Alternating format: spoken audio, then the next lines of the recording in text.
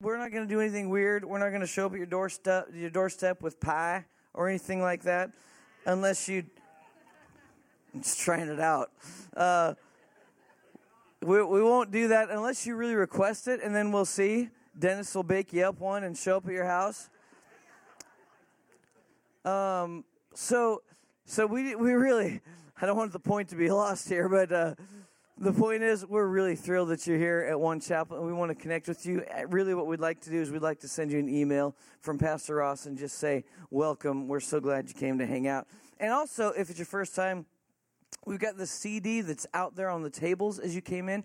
We'd love to give you one of these. And can I just be really honest with you? It's just an excuse so that we can meet you and say hi. That's really what we want.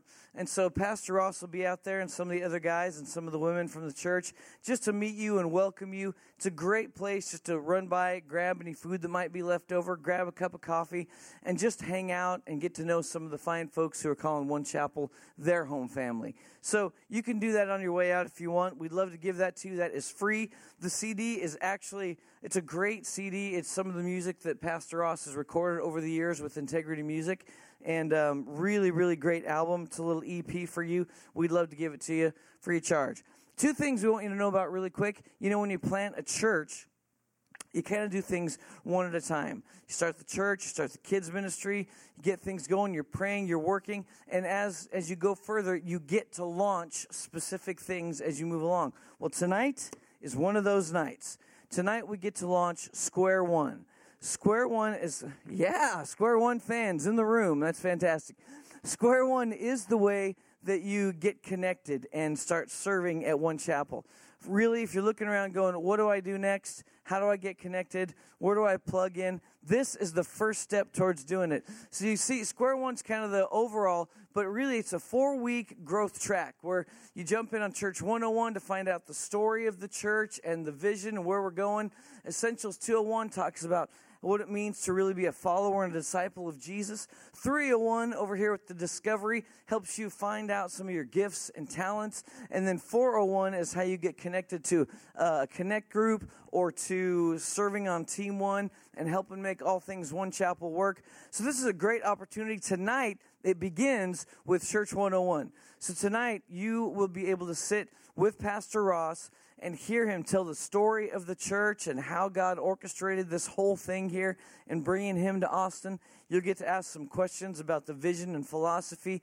It'll be a great time. And it's going to happen at the new One Chapel office that we've been able to connect with Larry and Suzanne Foster. They're so incredible. We appreciate them so much.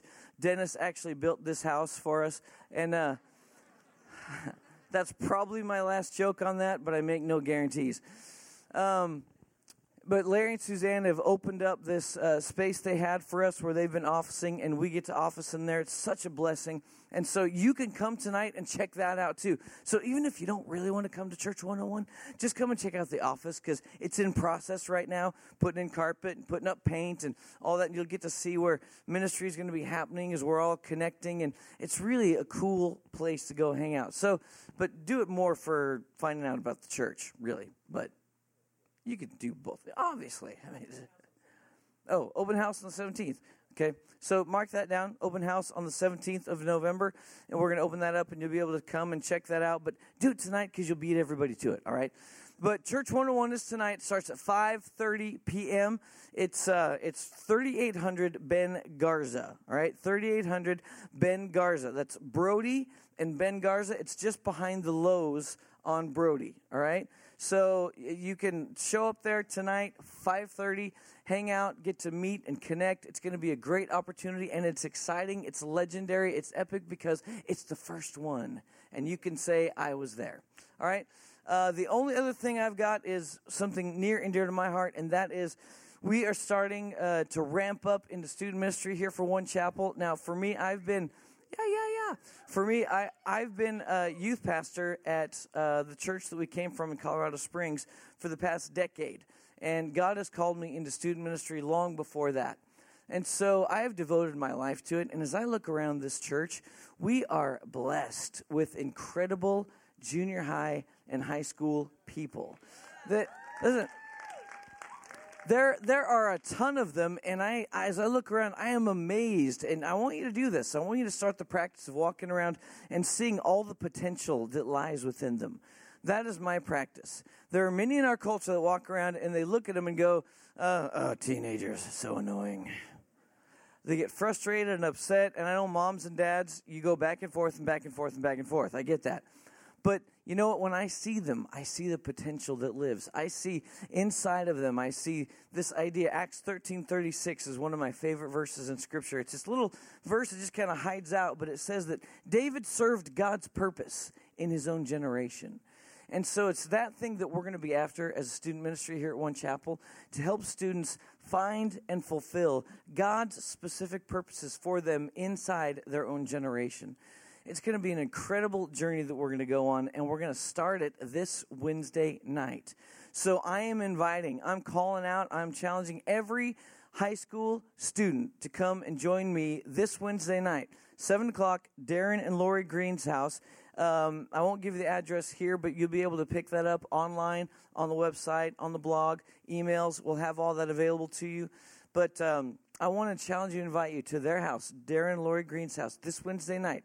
Anybody 9 through 12, come hang out. We're going to get it started. And then next Sunday, a week from tonight, next Sunday night at the same house, we're going to gather together with everybody that's in 6th through 8th. 6th through 8th grade, we're going to do that at 5 o'clock. So high school is at that house on Wednesday at 7.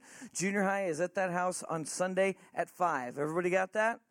So I'm calling you out. Everybody, if you know somebody, if you are that, if you think you're that, you probably shouldn't come. But it's like, I'm young at heart. Well, okay. I just met with a whole bunch of incredible people from One Chapel that have said, I want to help.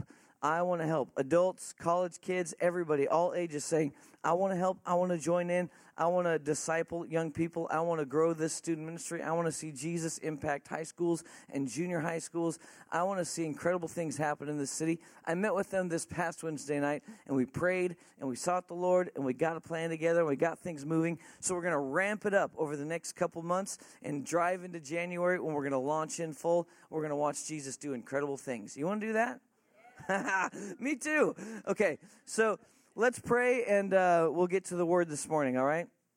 Lord Jesus, we love you, and we ask, Lord, that you would continue the work that you've already begun in our hearts.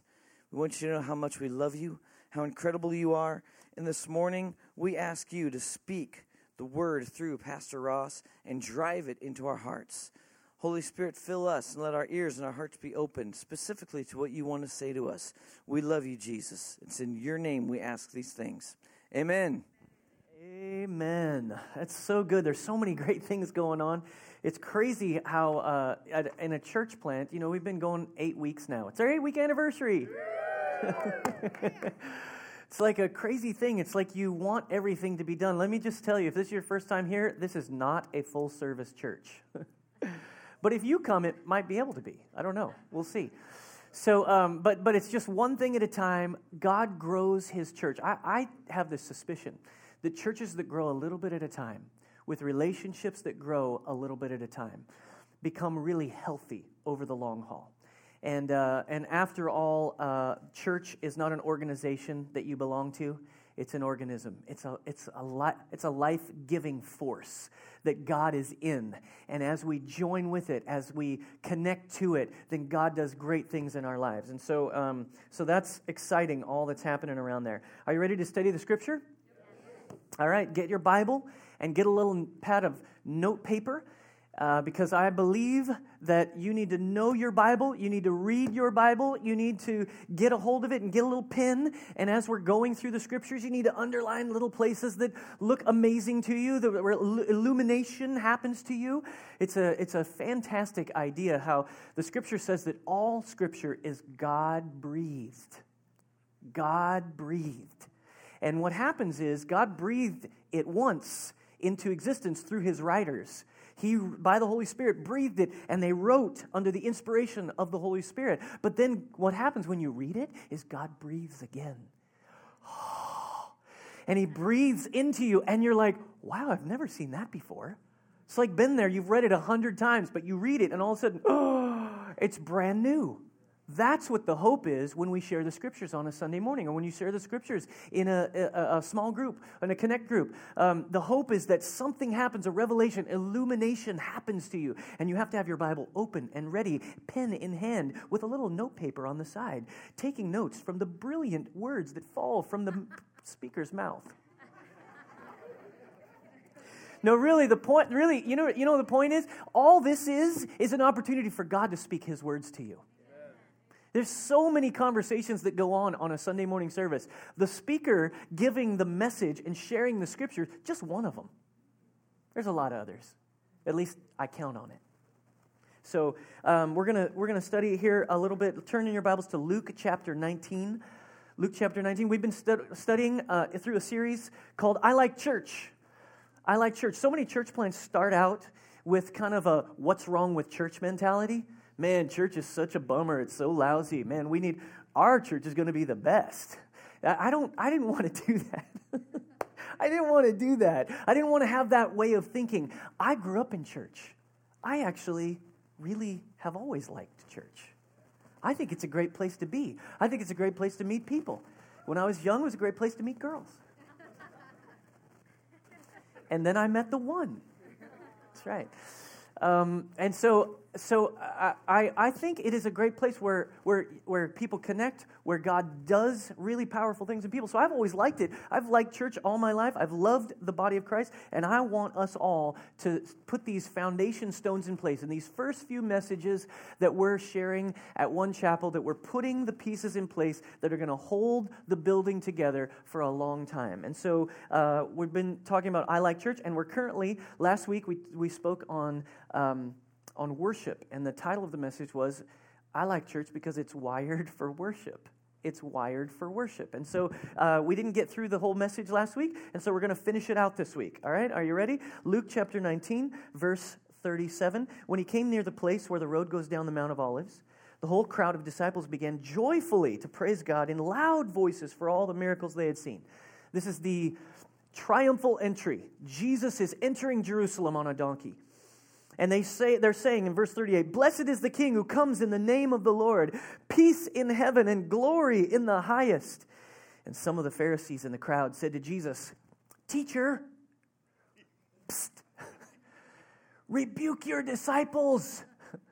They're out of control. They're saying crazy things. They're worshiping you like you're somebody." Religious people always get real uncomfortable when worship gets a little out of hand. Frankly, I don't want church to be perfectly designed for my emotional comfort. I would rather for there to be some mystery associated with it. I would rather there be some moment where God breaks in on the scene between song 3 and 4, if he could stick to our schedule. I would rather have a church where there's things going on that you couldn't really quite control. If you can control it all, then I'm not sure it's God doing it. So we see here the religious people, they're saying, Jesus, tell your disciples to stop. Tell your disciples, rebuke them. Tell them to stop. He says, I tell you, he replied, if they keep quiet, the stones will cry out. The very stones. And what we talked about last week, just to review, is the incredible design that God has made the world with. The incredible wiring that goes on in creation. Jesus is saying here, there's a little secret, just a little peek behind the curtain of God's creation. And he's saying, look, the creation is wired this way. If you don't do it, the very inanimate objects will break open and begin to cry out in worship and praise to God. And we have to understand that we're wired this way, that God knows exactly how we're wired, and he designed us in a certain way, and then coached us with the scriptures on how to worship him well. How to worship him well. And so you can listen to last week's message. It should be online soon. We've had some major biffs with the online sermon thing, so we're getting it. It's happening. It's coming, and so this is our starting point, and just to see that we're wired for worship. And we kind of went through and we began to talk about a physical demonstration of a spiritual reality. Do you remember this? Those of you who were here last week, What is a physical demonstration of a spiritual reality? Well, it's anything that we do that is worship to God. It includes the clapping of hands and the shouting and the singing, but it also includes the feeding the poor and the hungry, caring for those who are in great need, visiting the prisoner.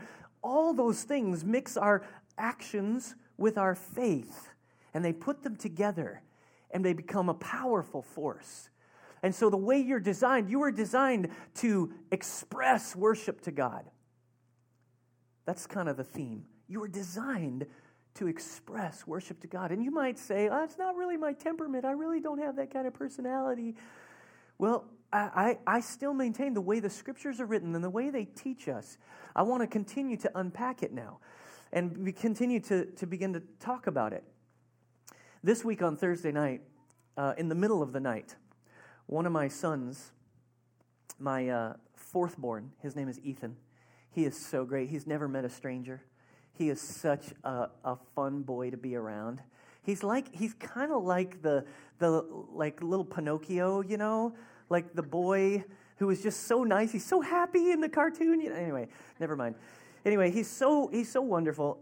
You know how that feeling, parents, when you hear the screaming from the other room, and in the middle of the night, and you wakes you out of a dead sleep. You're like, and you wake up and you roll out of bed and you run into the other room. What's going on? And so we go in there, and because he shares a room with his little brother, Owen. And so they've got bunk beds. And so they're in beds together, and one of them wakes up and screams, and the other one starts screaming, just because he scared him to death. And so the first one starts screaming, saying things that we can't understand. And then the Owen wakes up, and he starts screaming, what's happening? I was sleeping, and I don't know what's going on. So about the time we come into the room, about the time I turn the corner and I see him, all of a sudden I hear this, and I can hear it coming, and it launches from the top bunk out into the room, over the railing that's there. It kind of drips down the railing, and he's crying, and it's like, and then Owen is on the bottom, and he's going, my eyes.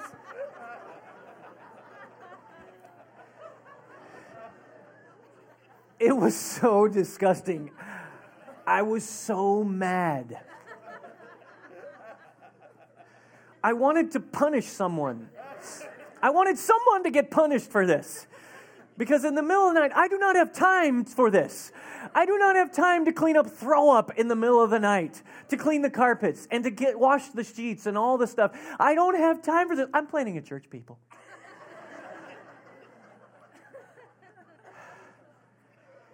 And it was so frustrating. And I remember having the little conversation. I mean, it's kind of like, God, don't you know what I'm doing?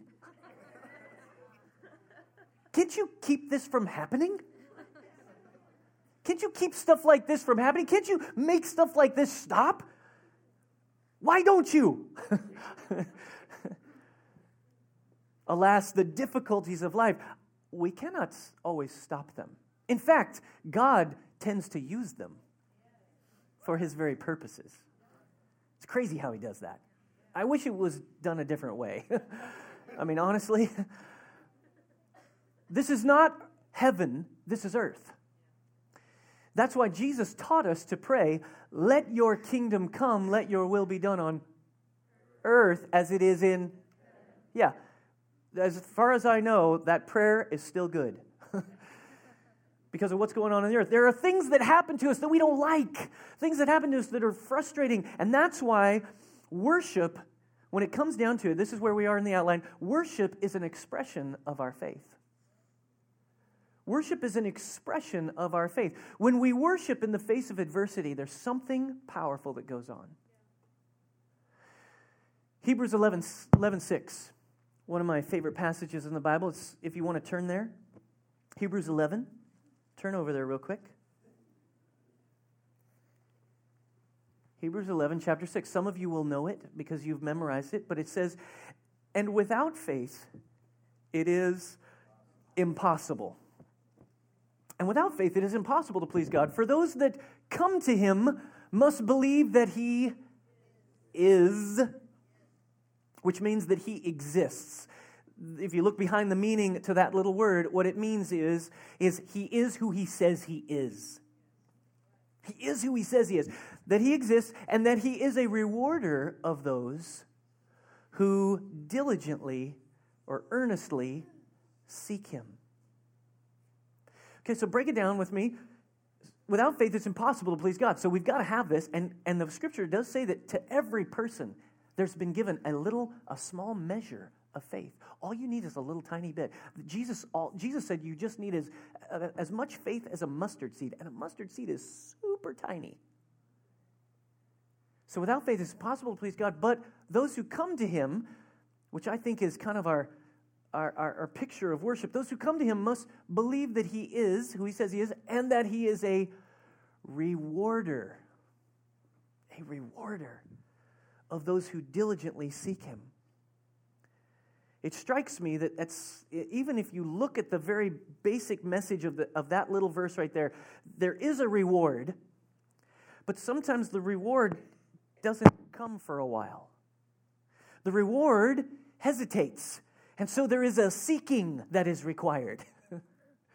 There's a seeking, there's a diligence that is required.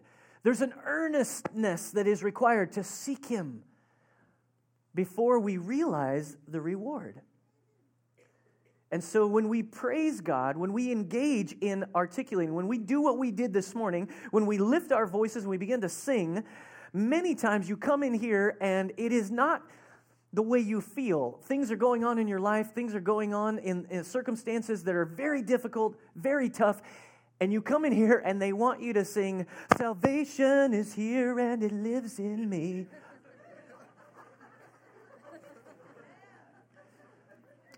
What's that line we were talking about earlier, Marty? It's going to be all right.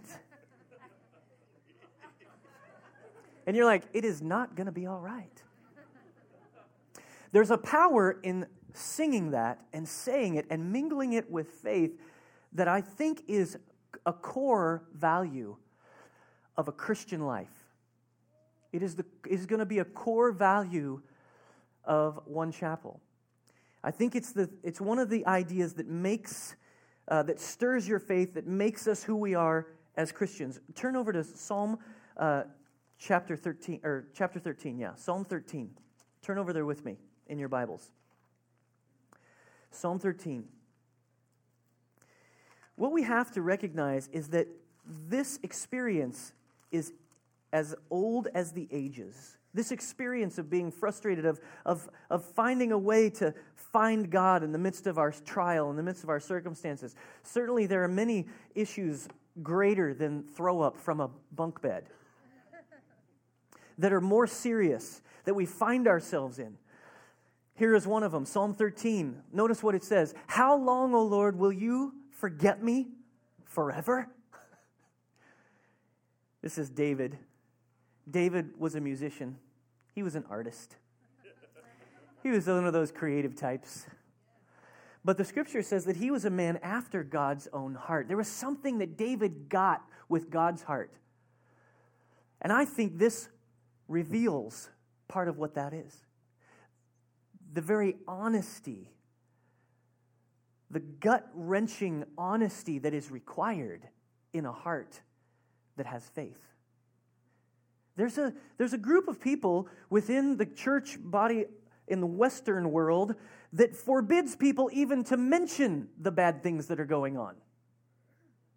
Because for fear that it will be a confession of some kind of a lack of faith.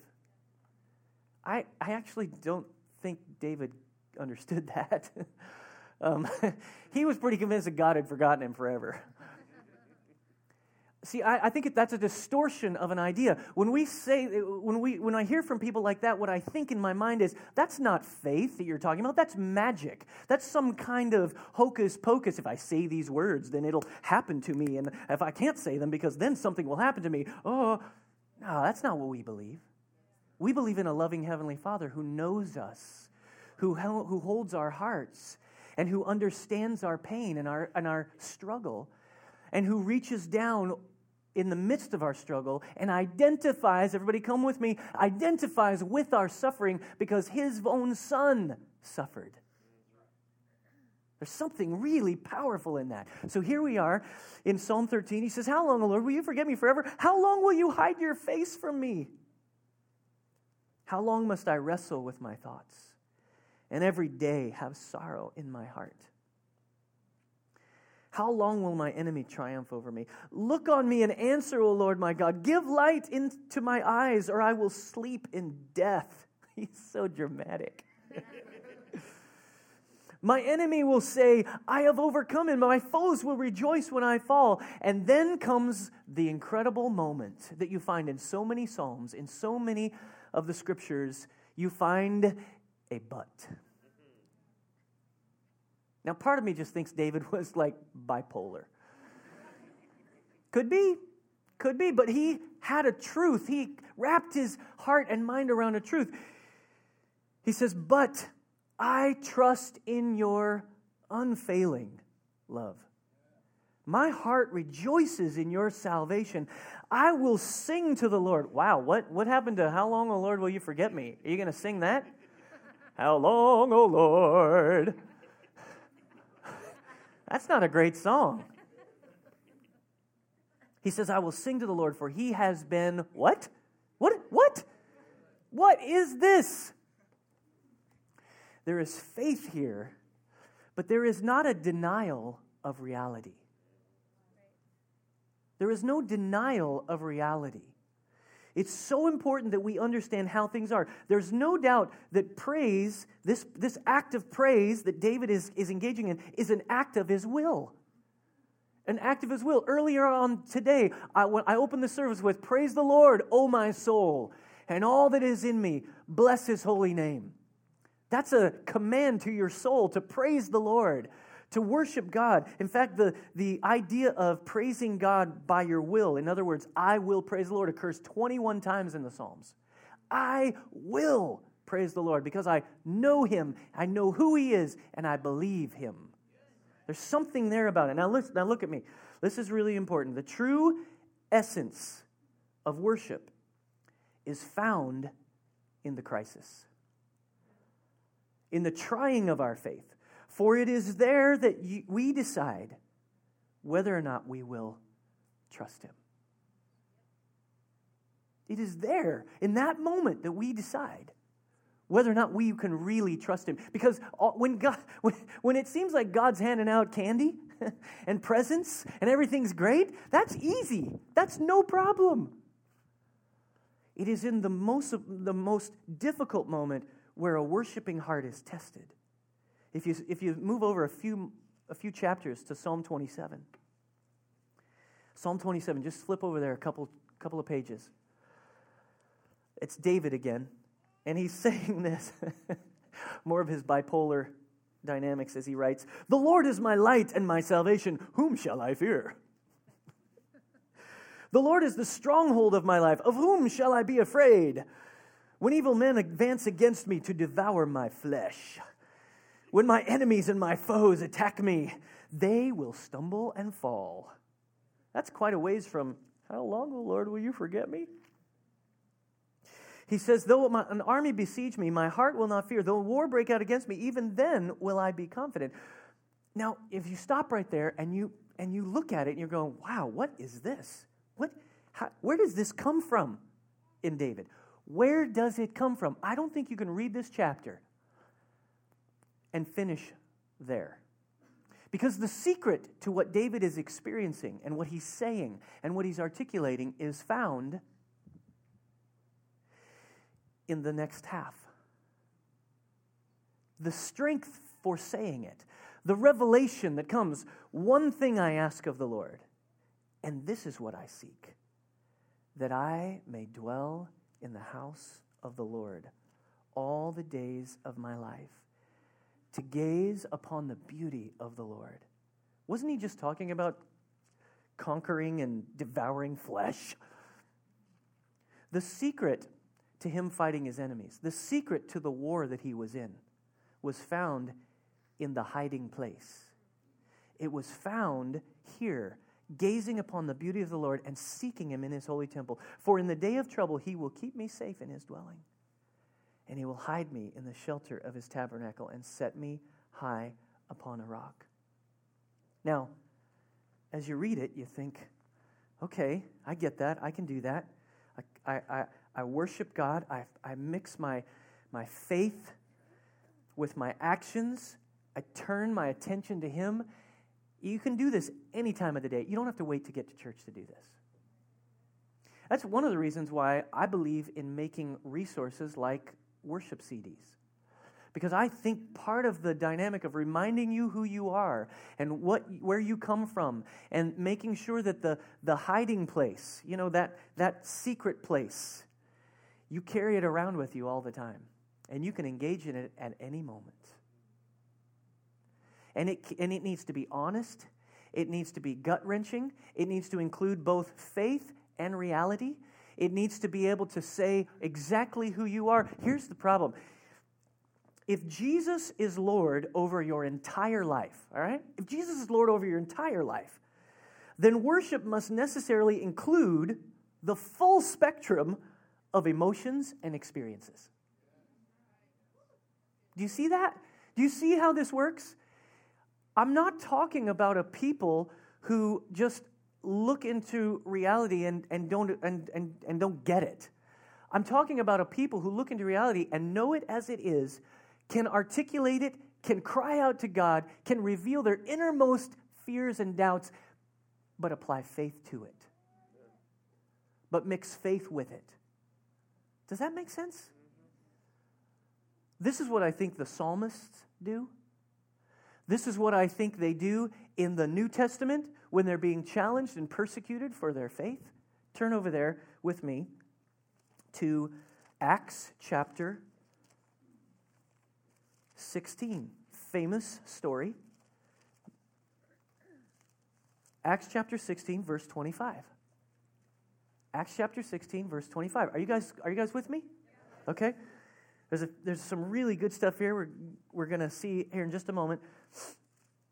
Verse 25. This is Paul and Silas, and they're in jail. And they're in jail because they casted a demon out of a woman who was following them around day after day. But this woman was making money because she was a fortune teller. So as she was engaging in that occultic activity, it was tormenting her and making money for her owners.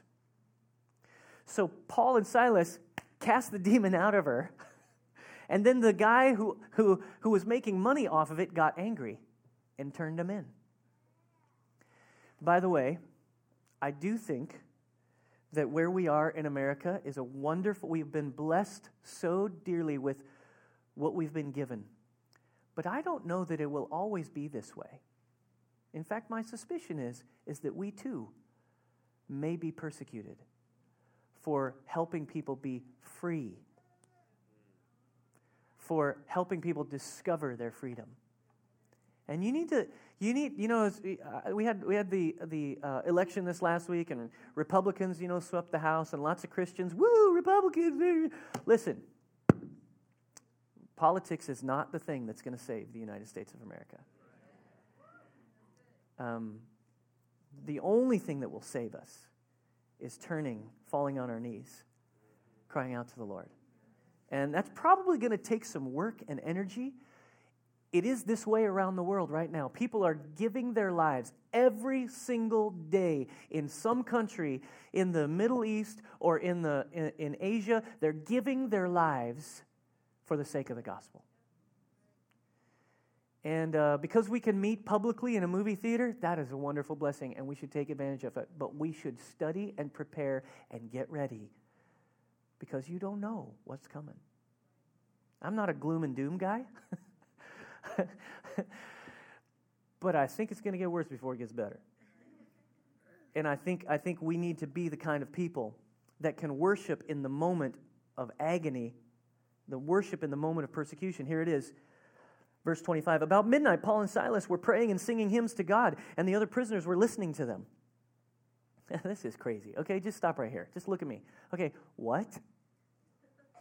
Okay, do you think that they were worshiping God and singing these hymns and praying because they thought they were going to get out?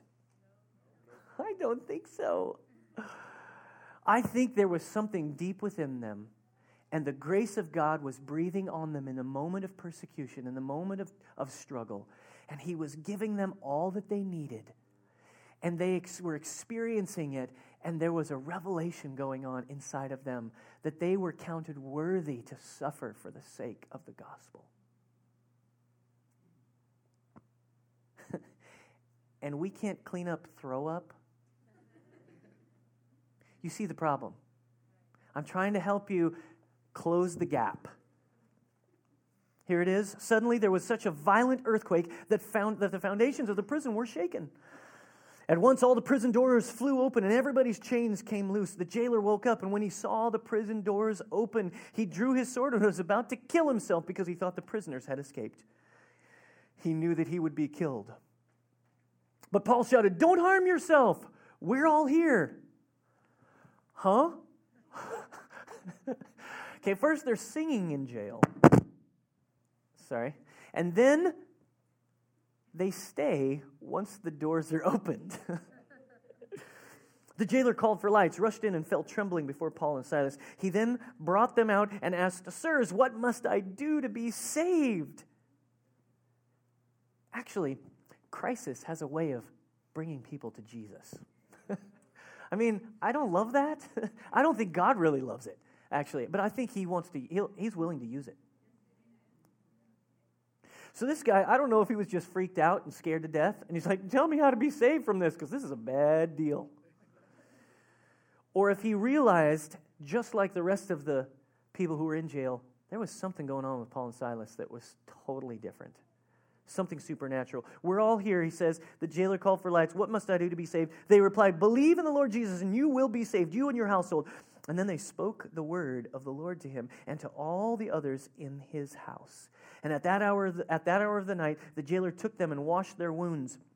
And then immediately he and all his family were baptized. And the jailer brought them into his house and set a meal before them. He was filled with joy because he had come to believe in God, he and his whole family.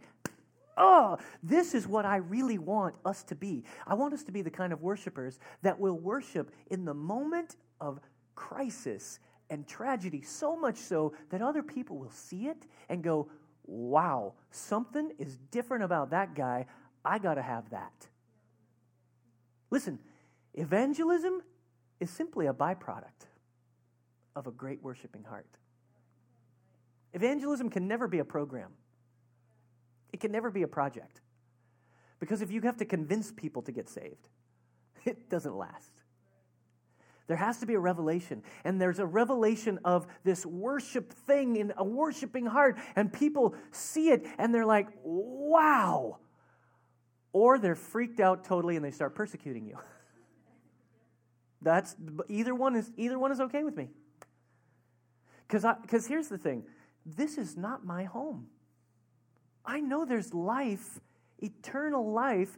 There's life after the death that I'm going to experience here. And I've settled it. I've settled it so I can give my life away. I can give my life to the cause of Christ. I can give my life to just serving and loving people and giving them the message. Now here's the problem. As you're wrestling through it in your mind, you're thinking through, okay, wait a minute. Okay, so they're in jail. How does this work? Because some people, their hang up is, they say, "I don't want to be a hypocrite. I don't want to be this hypocrite. I don't want to be this person that just, is acting like everything's okay when it's not. I mean, these guys were in jail. How does that work?" Well, here's the problem. And there's a lot of emphasis in modern day church about authenticity and, being real and being genuine and, this honest thing. And I do believe in it. I want us to be that way. But I also think there's a misunderstanding of the definition of what hypocrisy is. Hypocrisy is not when your actions are inconsistent with your feelings. People, We have that every day. You got to take out the trash, don't you? Do you like taking out the trash? Do you have good feelings about taking out the trash? You don't always feel like taking out the trash. You don't feel like getting up and going to work in the morning, but you do. Why? Because you know you must. You know you must, or you'll get fired. So he said, no, hypocrisy is not when your actions are inconsistent with your feelings. Hypocrisy is when your actions are inconsistent with your convictions, what you believe down deep on the inside. That is the definition of hypocrisy. And so this process of finding a place of worship when life is out of control, when everything is going wrong, when things are difficult, when everything's challenging, finding this place, here's what I believe. I think that worship is actually empowered by our emotions. It's empowered by our emotions. Some people believe you have to drain all your emotions out and just intellectually worship God. See, I think when Jesus said, love God with all your with all your heart, with all your soul, with all your mind, and with all your strength, he was including all the makeup of the whole person. It's not an intellectual worship. It's not a reasoning worship. It's not just emotional worship. It's not just physical worship. It's just not physical activity. It's everything together. And so worship is actually empowered by our emotions. And I'm not talking about emotionalism. People could come to our church service and they could come in here and they could see you guys all raising your hands and some people jumping up and down. And they're like, man, that's just a bunch of emotionalism. That's right. It's not emotionalism. It's not emotionalism because what is emotionalism? Emotionalism is when all your actions are dictated by your emotions. Emotionalism is when your actions are dictated by your emotions. What we're talking about is dictating to our emotions. What we're talking about is using the place, that bad place, that frustrating place, that very difficult crisis, and pouring your heart out to God and saying, God, I don't know how I'm going to make it this month. I don't have the money to pay the mortgage. I don't know what to do. I don't know where to go. I don't know how to make this all work. But I know that you are my source, and I trust you, and you will take care of me. Help me to do the right thing. There's something really good about that. There's something good about finding the place of worship, no matter what. That's what I want to challenge you to do. When you come in here on Sunday mornings, bad day, fighting with the kids, whatever it is, find the place of worship from where you are. You don't have to go to somewhere where you're not. Start where you are. Start where David started. How long, oh Lord, will you forget me? And then work your way through the honesty, the openness, the love, the trust to, but I will sing to you. I will trust in your unfailing love. There's something really powerful about that, and I think that is the way you have to do it. You have to start from where you are. Psalm 42, if you turn over there, and that'll be kind of one of our last scriptures. Psalm 42.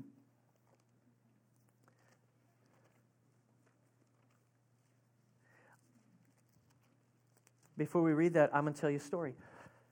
I come from a church called New Life Church in Colorado Springs, and we had the unfortunate experience of having a gunman who came onto our campus. And he came onto our campus a few years ago, and he had 1,000 rounds of ammunition on him, and came on our campus after church and started shooting people. And 2 young teenage girls lost their lives that day. It was a horror beyond horrors. I don't know how to describe it. I was upstairs in the pastor's office, and I was having lunch. Actually, Pastor Jack Hayford was there. If you know who he is, he's a well-known speaker, and he was there that day. And we were having lunch with him, and we were talking about something, and I remember the moment they burst through the door, the pastor's secretary, and they said, "We've got gunfire in the building." And I could see the look on their face. It was a look of terror. Immediately, I didn't stop stop for directions. I didn't stop to hear what the pastor wanted to do. I didn't stop to hear what Bishop Jack Hayford wanted to do, which might have been smart. But it was like a parental instinct. Because my 13-year-old son was downstairs. And I didn't know if he was being shot. So the terror that strikes fear in a parent's heart, I don't know how to describe that. But I remember running through the hallway. And running through that hallway, hearing the shots below. Pop, pop, pop, pop. It was, and I was thinking to myself, how am I going to get down from the second floor? How am I going to get down there without getting shot? One of the few times in my life I've ever had to have that thought. You just don't normally have that thought. How am I going to get downstairs without getting shot? I wasn't in the military, so I wasn't used to that. And so, but I finally figured out the back staircase. Really, hardly anybody used it. And I went over there, and I got down, and it was so traumatic for me. It was so traumatic for me. My son, he was hiding behind a dumpster. That in the rush of activity, everybody had left the building, and they'd all hid behind there. And so he had a brand new cell phone that we had just bought him for his birthday at 13. And I kept trying to get him and kept losing him. And kept telling him, it was so stupid. I was like, "You need to come to where I am." But I was right where the shooter was. So it was really dumb. I needed to go where he was. So finally we got him picked up and we went home. Well, those two little girls, they lost their lives that day. They went to heaven. There's no doubt that it was tragic. But I'll tell you this, those two little girls, they had already decided to give their life away to missions. And so they had already decided to lay their lives down. And so as difficult as it was, knowing them, the church got together for a Wednesday night meeting, and it was an incredible experience. I don't think I've ever been in a meeting like this. I hope I never am again. But we brought everybody together Wednesday after the shooting on Sunday, and I didn't know what was going to happen. We didn't have much prepared because we didn't know exactly what to do. What do you do in a moment like that? And I opened that service with Psalm 42. And it was I remember it was like a defining moment for our church. It was a defining moment of who we were and who we were going to be. Psalm 42, as the deer pants for streams of water, so my soul pants for you, O God. My soul thirsts for God, for the living God. When can I go and meet with God? For my tears have been my food day and night. And while men say to me all day long, where is your God? These things I remember as I pour out my soul, how I used to go with the multitude, leading the procession to the house of God with shouts of joy and thanksgiving among the festive throng. And then these words, why are you so downcast, O my soul? Why so disturbed within me? Put your hope where it belongs. Put your hope in God, for I will yet praise him, my Savior and my God. As Christians, we have to have a large view of who God is and what he's doing. We have to have an eternal perspective, because if you don't, you will not have the strength in the moment of crisis, in the moment of fear, to be able to lift up and put your hope where it belongs, in the big picture, in the hands of Jesus. Now we began singing, and we shared some words, and city dignitaries were there, and we sang a song called Overcome that had been written by one of the guys there at the church. And as we sang that song, I have never seen it. I've never witnessed it like this. People from the depths of their guts just worshiping Jesus in the midst of pain and tragedy and trial, wondering where God was. But what was happening in that moment as people began to sing those, we will overcome by the blood of the Lamb and the word of our testimony. What began to happen in that room, what began to happen in our hearts was we began to put our hope in who God is, who He was, who He is, and who He will be. And as we began to do that, everything began to change. And what we decided was the devil's not going to win. Now, God decided that a long time ago. We just had to remember it again. We had to recall that the devil is not going to win. While those girls are not with us, they are in such a better place, and that's okay. Grieving moms, and they're grieving mom and dad, sitting just to my left every Sunday as I was leading worship and watching them worship God in the midst of it. There is nothing greater than that. There's nothing more full of conviction and faith than that. And I think when you do it, if you will be willing to turn your heart in the midst of your circumstances, in the midst of your difficulty, there may not be any way to fix it, fix it like you want it, but what will happen is your heart, your life, your mind will be renewed and changed, and you get His hope inside of you. That's what happens when you choose it. That's what happens when you choose this. He said, if we finish this little passage, he says, "My soul is downcast within me, therefore I will remember you." My soul is downcast within me, therefore I will remember you. Deep calls to deep. In the roar of your waterfalls, all your waves and breakers have swept over me. By day the Lord directs His love. At night His song is with me, a prayer to the God of my life. I say to God, my rock, why have you forgotten me? Why must I go about mourning, oppressed by the enemy? Notice this wrestling back and forth. This is the way it is, but this is the way I know you are, and so I'm going to trust you. He gets to verse 11. Why are you downcast, O my soul? Why so disturbed within me? Put your hope in God, for I will yet praise Him, my Savior and my God. Last thing I want to tell you. The very nature of worship is the humbling of self and the exalting of God. And in those moments when you don't feel like it, when you don't know what to do, when you're not sure, it is the humbling experience of being willing to say, I don't know, but I know you do, that makes the difference in your faith. So many pieces that we'll unlock as we go through life together as one chapel. Some of you will lose loved ones, and we'll work together, and we'll walk together, and it'll be difficult, and we'll encourage and comfort one another. Some of you will lose your job, and you'll go through a difficult financial period, and we'll walk with you, and we'll unfold and all the ideas related to it, and how the earth and heaven and how everything works, and stewardship and all that. All that is part of the deal and part of coaching one another and comforting one another. But this one thing I know is the first foundation. It is looking to Him. It is worshiping Him in the face of that adversity. Putting your hope in Him, no matter what, is what changes you and keeps you strong. Everybody close your eyes. Close your eyes and let's just take a moment to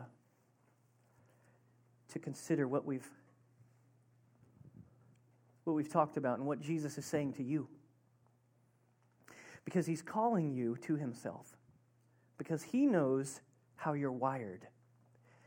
He knows that He has grace for you, but sometimes we don't. He knows what you need, and many times it is the exact opposite of what you really want to do. Crazy as that is. And I think that is part of how we raise kids. That's part of how we deal with our own children as fathers and mothers, is we know what's best for them, and we encourage them to engage in it, even though they don't want to. And the Father is saying, I want I want you to look up. I want you to open up. I want you to lift up your hand, your voice, your heart. And then let me work in you. Let me work on you. Let me show you the big picture. Let me help you see it. Let me help you understand, and let me comfort you. Let me encourage you. I sense that the Spirit of God just wants to encourage some of you here this morning. If you're at a very difficult moment in your life, and you don't exactly know what to do, and you're really struggling to keep your worship heart open, struggling to keep peace inside of you, I want you just to take a moment, and I want you to acknowledge it before the Lord. Say, yeah, that's me. Life it's not working right now. No matter what it is. If that's you, I just want you to take a moment. I want you to sort of lift up your hand and just say, yeah, God, that's me. I need you. I need to put my hope in God. Yep, I see it. See those hands? Up, yep, a whole bunch of you up here. Anybody else? Just don't hesitate. If you're arguing with yourself on whether or not you should, just do. Because it's a moment. It's like a release. You're physically acting and you're saying, yes, God. I want to open up to you. Now, here's something I'm going to ask you to do. Those of you who have your hands lifted, keep them up just for a second. And I want everybody else to open up your eyes. Open up your eyes. And I want you to look around. And I want you to reach over and touch the shoulder or the hand of the person who's near you who has their hand up. See, this is the body of Christ. This is the body of believers, and we can pray for one another. We can encourage one another and comfort one another. So let's pray for each other. Father, we thank you that we can be here for each other, that we can be the family that you've called us to be. And I pray in the name of Jesus, in the midst of the crisis, in the midst of the struggle, in the midst of the hurt, in the midst of the pain, in the midst of the wondering, that you would show up. Reveal yourself. Let grace come into people's hearts and minds. Let strength and security rise up within them, not from themselves, but from the Holy Spirit that lives within them. Father, I pray that you would show yourself. Show them the big picture. Show them that they are in your hands. And even in the midst of the struggle, that they can make it. They can make it. They can make it. Father, we pray for your comfort and your healing. Yeah, it's happening all over the room. It's happening all over the room. Jesus is just breathing on you. He's breathing into your heart and breathing his peace and his comfort into your life. Just let him do it. Let him do it. Thank you, Jesus. Thank you, Lord. Thank you, God. Some of us are not where we want to be, but we know that you hold the key. You hold the answer. You hold the solution. And so we trust you. We choose you. We choose you above our circumstances. We choose you above all other things. Thank you, Jesus. Thank you, Jesus.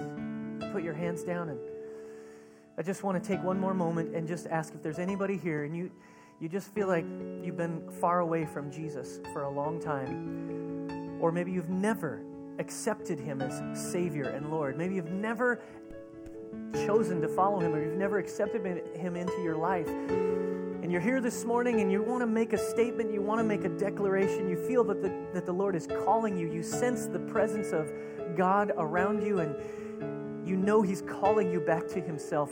He's saying, come home. Your plan won't work anymore. It wasn't a good plan. Follow my plan. And you sense that, and you want to say yes to Jesus. Here in this moment, I just want you, if you want to say yes to him for the first time or for the first time in a long time, just shoot your hand up in the air real quick. I want to pray with you. I won't ask you to come forward. I just want to pray with you. Yep, I see you. Anybody else? Yep, I see you. Let's all pray together. Everybody join with me, and let's pray this prayer out loud, if you will, and let's pray it with conviction and faith. Heavenly Father, thank you for Jesus. Thank you for his example, suffering on the cross, demonstrating your love, identifying with our weakness, atoning for our sins, taking our place. Thank you for Jesus. I choose to follow Jesus. I reject my own way, the way I've been going, and I turn and follow you. Make me a new person. Forgive me of all my sins, all my failures. I choose you. None but Jesus. I receive you into my life. Thank you for your forgiveness. Now let me just pray over you. Father, thank you that you are forgiving, you are healing, you are strengthening, you are delivering, you are sharing your supernatural strength and power here even now. You're welcoming people into your family and into the kingdom, and we're so grateful for that. Father, this is what we're about, and we want to follow after you with all of our heart, all of our soul, all of our mind, all of our strength. Help us to live this way. Help us to worship you in the moment, the tragic, difficult moment, to look to you and not to ourselves, not to others. Help us to follow you each and every day. Help us to live our lives totally laid down, completely given over to you. Remind us each day this week that there are hurting people around us, that if we'll worship you, if we'll live our lives in a way that honors you, they will see it and they'll be curious. Help us to remember that so that we can be the people you've called us to be. We love you and we thank you for this. In Jesus' name, amen. Amen. That's good. Good stuff. That's good. Last thing we're going to do for worship is we're going to receive our tithes and offerings. And so if you'd like to get prepared for that, one of the most important things that I think we can do to demonstrate our commitment, our love for Christ, is to make sure that we are sharing what we have with others. And so we believe in the tithe. We believe in giving to the Lord and giving to the local church. We don't expect you, if you're first time here, we don't expect you to give, but we believe that this is part of our responsibility as One Chapel to give of our finances as a message, as a way of saying, God, it all belongs to you. And we're going to set aside 10% for your church, for your people, and for the kingdom to be built in the city and around the world. And so this is why we give. And so if you have this connection card and Jesus did something really cool in your life, this is your opportunity to put it in the basket as it goes by. And so there's a little box there. If you committed your life to Christ, I would love for you to fill one of those out and just mark that box, put it in the offering, or put it in one of these boxes over here, and we'll help you with next steps. Would love to do that. So let's pray over the offering and let's worship. Everybody stand up. Let's get prepared to worship God with our tithes and offerings. Father, thank you so much for your goodness, your faithfulness, your love, your mercy. Thank you for your comfort. Thank you for your strength. We love you, and we express it now by giving our tithes and offerings and worshiping you. In Jesus' name we pray. Amen. Come on, let's worship the Lord.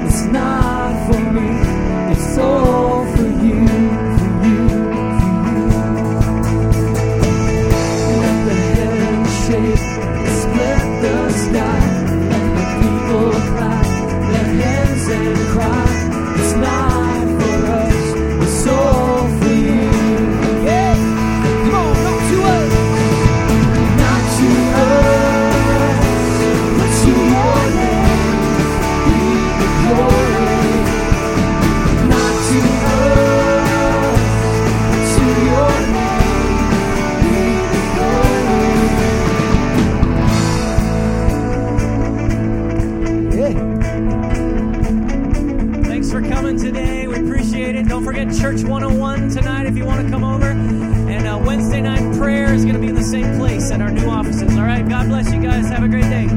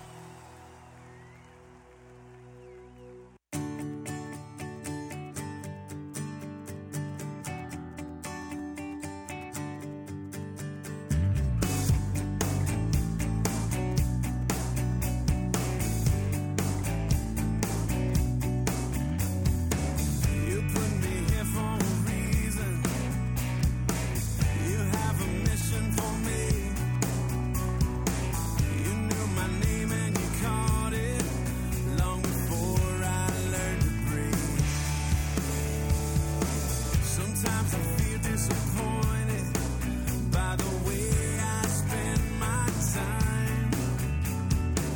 How can I further your kingdom when I'm so wrapped up in mine? In the blink of an eye, that is when I'll be closer to you than I've ever been. Time will fly, but until then, I'll embrace every moment I'm given. There's a reason I'm alive for a blink of an eye.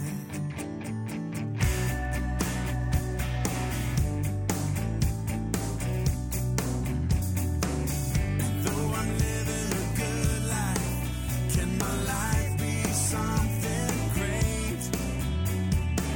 I have to answer the question before it's too late. 'Cause in a blink of an eye, that is when I'll be closer to you than I've ever been. Time will fly, but until then, I'll embrace every moment I'm given.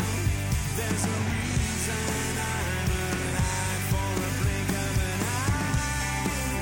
If I give the very best of me, that becomes my legacy. So tell me, what am I waiting for? What am I waiting for? In a blink of an eye, that is when I'll be closer to you than I've ever been. Time will fly, but until then, I'll embrace every moment I'm given. In a blink of an eye, that is when I'll be closer to you than I've ever been. Time will fly, but until then, I'll embrace every moment I'm given. There's a reason I'm alive for a blink of an eye.